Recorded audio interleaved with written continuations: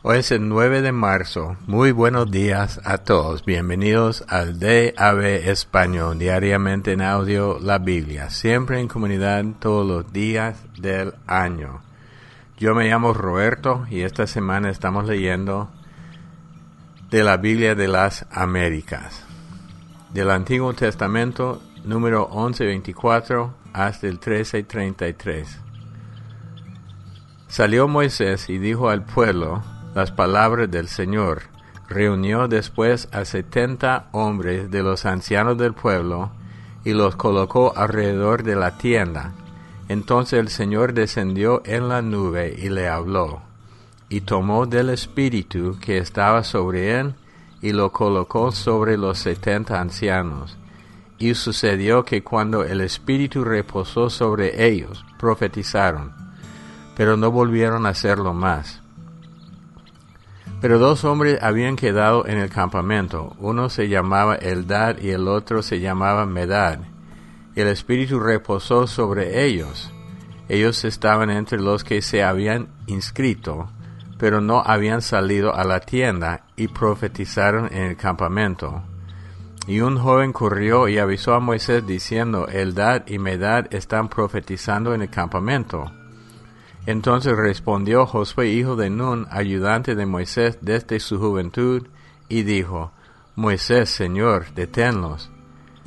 Pero Moisés le dijo, ¿tienen celos por causa mía? Ojalá todo el pueblo del Señor fuera profeta, que el Señor pusiera su espíritu sobre ellos.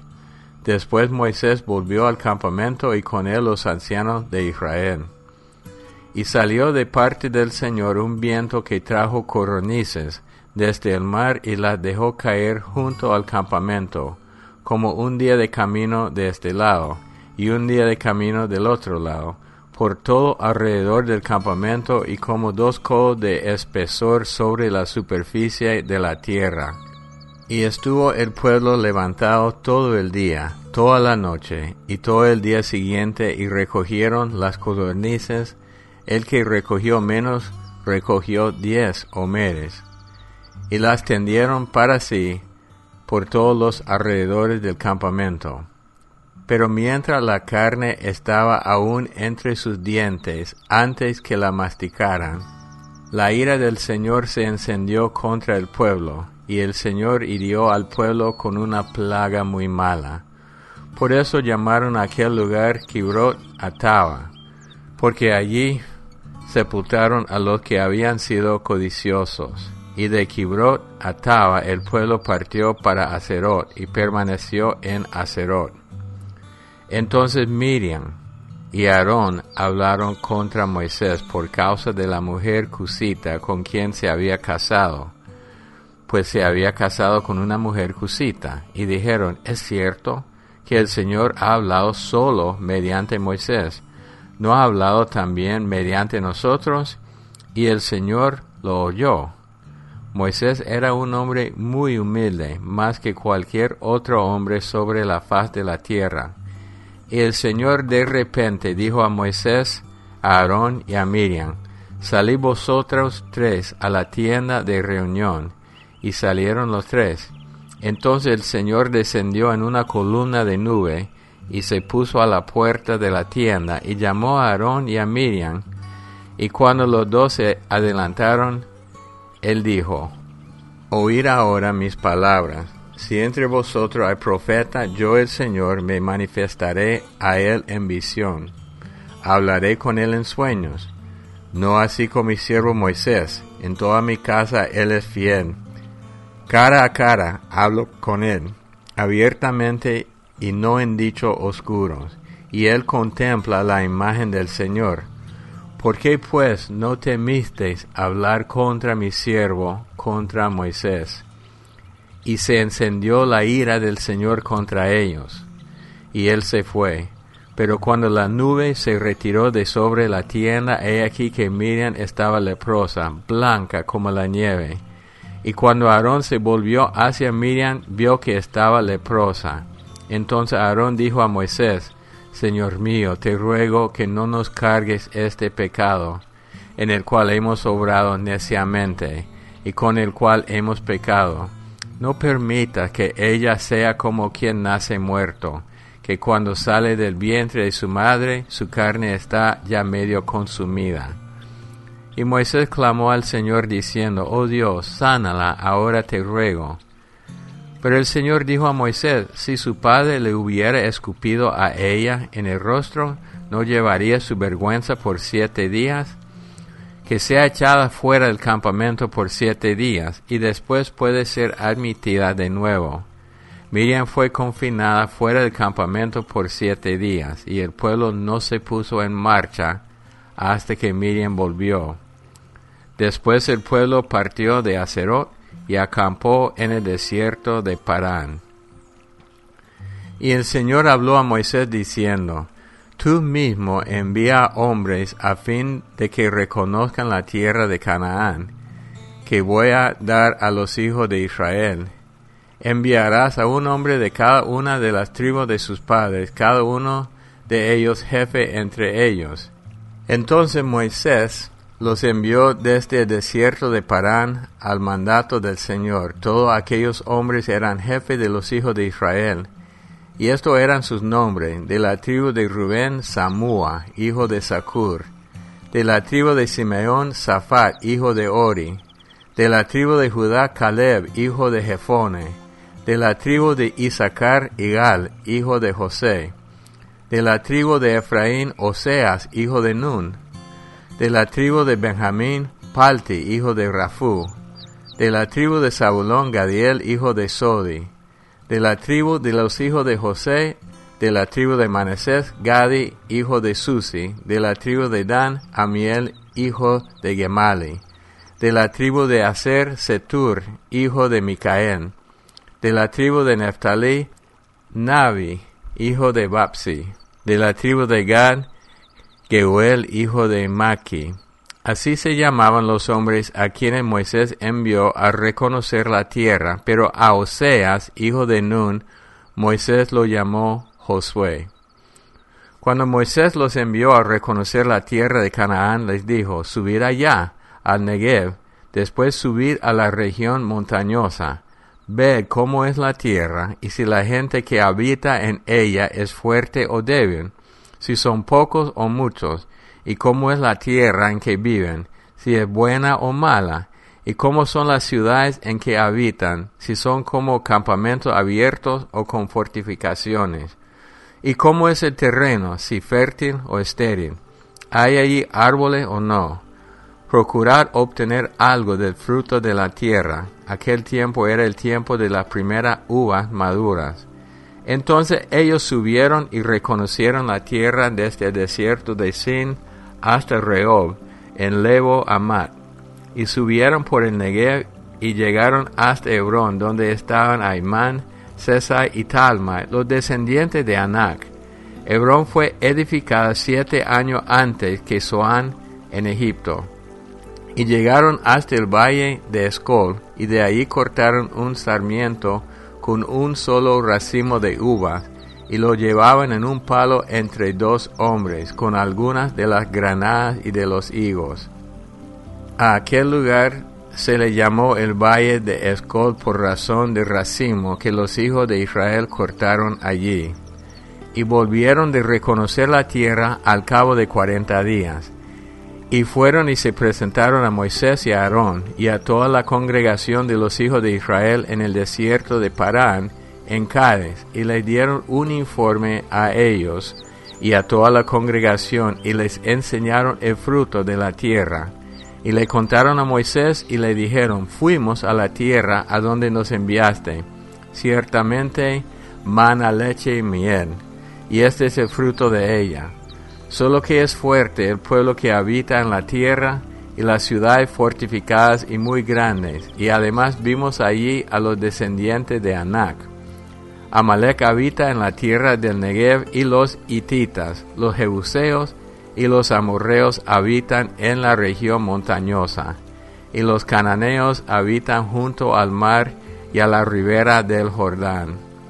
Entonces Caleb calmó al pueblo delante de Moisés y dijo, debemos ciertamente subir y tomar posesión de ella, porque sin duda la conquistaremos.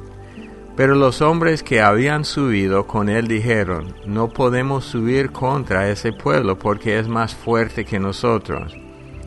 Y dieron un mal informe a los hijos de Israel de la tierra que habían reconocido, diciendo, la tierra por la que hemos ido para reconocerla es una tierra que devora a sus habitantes.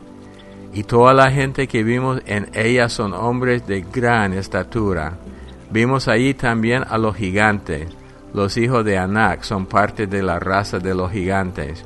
Y a nosotros nos pareció que éramos como langosta, y así parecíamos ante sus ojos. Marcos 14, 22 al 52. Y mientras comían tomó pan, y habiéndolo bendecido, lo partió y se lo dio a ellos, y dijo, tomad, esto es mi cuerpo. Y tomando una copa después de dar gracias, se la dio a ellos, y todos bebieron de ella. Y le dijo, esto es mi sangre del nuevo pacto, que es derramada por muchos. En verdad os digo, ya no beberé más del fruto de la vid hasta aquel día cuando lo beba nuevo en el reino de Dios. Después de cantar un himno, salieron para el monte de los olivos. Y Jesús le dijo, todos vosotros os apartaréis, porque escrito está, heriré al pastor y las ovejas se dispersarán. Pero después de que yo haya resucitado, iré delante de vosotros a Galilea. Entonces Pedro le dijo, aunque todos se aparten, yo, sin embargo, no lo haré. Y Jesús le dijo, en verdad te digo que tú, hoy, esta misma noche, antes que el gallo cante 2 veces, me negarás 3 veces. Pero Pedro con insistencia repetía, aunque tenga que morir contigo, no te negaré.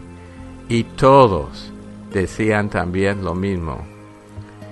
Y llegaron a un lugar que se llama Getsemaní, y dijo a sus discípulos, sentaos aquí hasta que yo haya orado. Y tomó consigo a Pedro, a Jacobo y a Juan, y comenzó a afligirse y a angustiarse mucho. Y le dijo, mi alma está muy afligida hasta el punto de la muerte. Quedaos aquí y velad. Adelantándose un poco, se postró en tierra y oraba que si fuera posible pasara de él aquella hora. Y decía, Abba, Padre, para ti todas las cosas son posibles. Aparta de mí esta copa, pero no sea lo que yo quiero, sino lo que tú quieras. Entonces vino y los halló durmiendo, y dijo a Pedro, Simón, ¿duermes?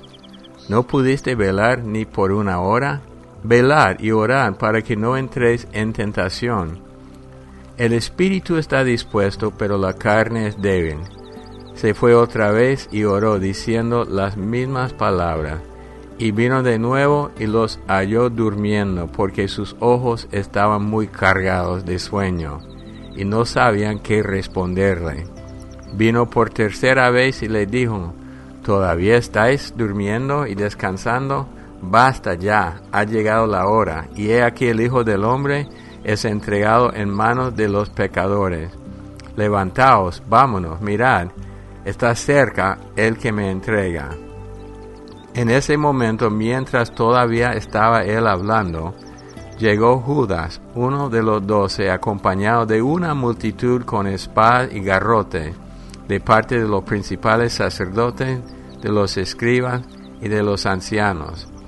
Y el que le entregaba les había dado una señal diciendo, al que yo bese, ese es, prendedle y llevadle con seguridad. Y habiendo llegado, inmediatamente se acercó a él diciendo, Rabí, y le besó. Entonces ellos le echaron mano y le prendieron. Pero uno de los que estaban allí sacando la espada hirió al siervo del sumo sacerdote y le cortó la oreja. Y dirigiéndose Jesús a ellos les dijo, ¿habéis salido con espadas y garrotes para arrestarme como contra un ladrón? Cada día estaba con vosotros en el templo enseñando y no me prendisteis.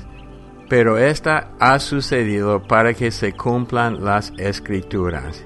Y abandonándole huyeron todos. Cierto joven le seguía vestido solo con una sábana sobre su cuerpo desnudo y lo prendieron. Pero él, dejando la sábana, escapó desnudo. Salmo 52. Lo vano de la maldad jactanciosa. Para el director del coro, masquil de David, cuando fue Doeg el edomita, e informó a Saúl diciéndole: David está en casa de Ahimelech. ¿Por qué te jactas del mal, oh poderoso? La misericordia de Dios es continua. Tu lengua maquina destrucción como afilada navaja, oh artífice de engaño. Amas el mal más que el bien, la mentira más que decir lo que es justo. Selah. Amas toda palabra destructora, oh lengua de engaño. Pero Dios te destruirá para siempre, te arrebatará y te arrancará de tu tienda, y te desarraigará de la tierra de los vivientes. Selah. Los justos verán esto y temerán, y se reirán de él diciendo: He aquí el hombre que no quiso hacer de Dios su refugio, sino que confió en la abundancia de su riqueza, y se hizo fuerte en sus malos deseos. Pero yo soy como olivo verde en la casa de Dios, en la misericordia de Dios confío eternamente para siempre. Te alabaré para siempre por lo que has hecho, y esperaré en tu nombre, porque es bueno delante de tus santos. Proverbios 11, 1 al 3. La balanza falsa es abominación al Señor, pero el peso cabal es su deleite. Cuando viene la soberbia, viene también la deshonra, pero con los humildes está la sabiduría. La integridad de los rectos los guiará, mas la perversidad de los pérfidos los destruirá. Bueno, hoy vemos a Moisés, por orden de Dios, enviar a los 12 espías a la tierra prometida para ver cómo es la tierra. Y de verdad es una tierra muy fértil, una tierra bendecida, pero con sus problemas. Hay gigantes allá.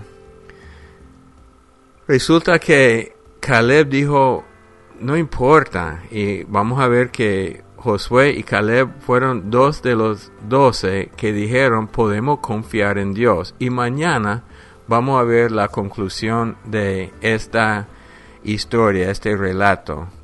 Porque una vez más, Dios les está enseñando la promesa, pero con los desafíos. Y con Dios siempre logramos superar las dificultades. Entonces es un ejemplo para nosotros. Pero como siempre depende de cómo respondemos nosotros. Si respondemos con fe, confiando en Dios, o solamente creyendo lo que nuestros ojos ven. Entonces no es solamente ellos, es un caso para nosotros también.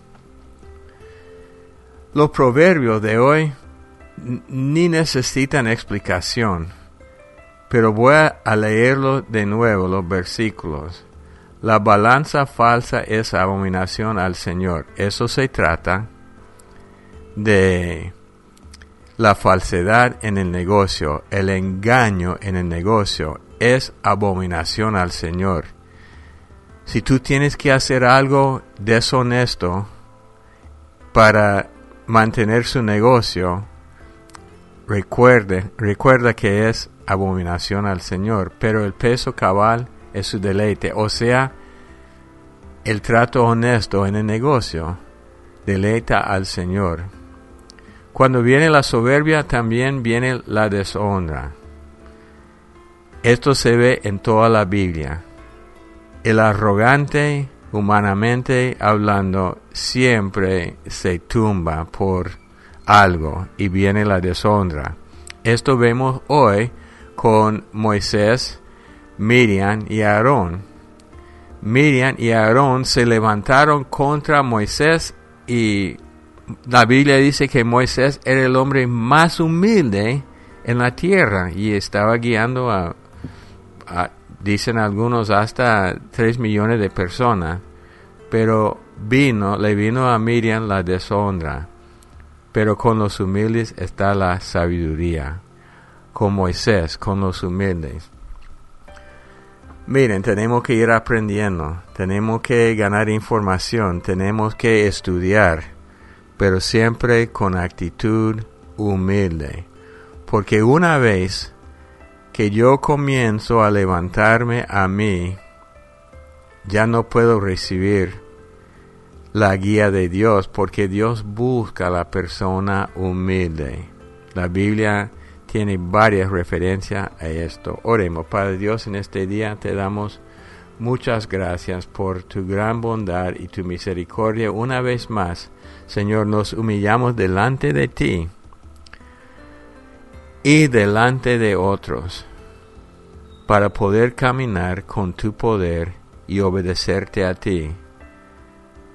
Si confiamos en nosotros mismos, es muy probable que, como los 10 espías que vamos a ver mañana, vamos a ver que no podemos y no cumplimos la voluntad de Dios. Te damos toda la honra y la gloria en el nombre de Cristo Jesús. Amén. Tal vez usted quiere compartir experiencias con esos proverbios en su propia vida. Yo he experimentado esto, a pensar que yo era algo y para ser bajado por Dios. Bueno, en Estados Unidos, Canadá y Puerto Rico, el número sin pagar nada, 877-212-1815. Por WhatsApp, más 52 155 4170 7522, que también es un número telefónico convencional en México. Los amamos mucho, que Dios los bendiga y hasta el día de mañana. Bendiciones, familia del DAB en español. El Señor les bendiga.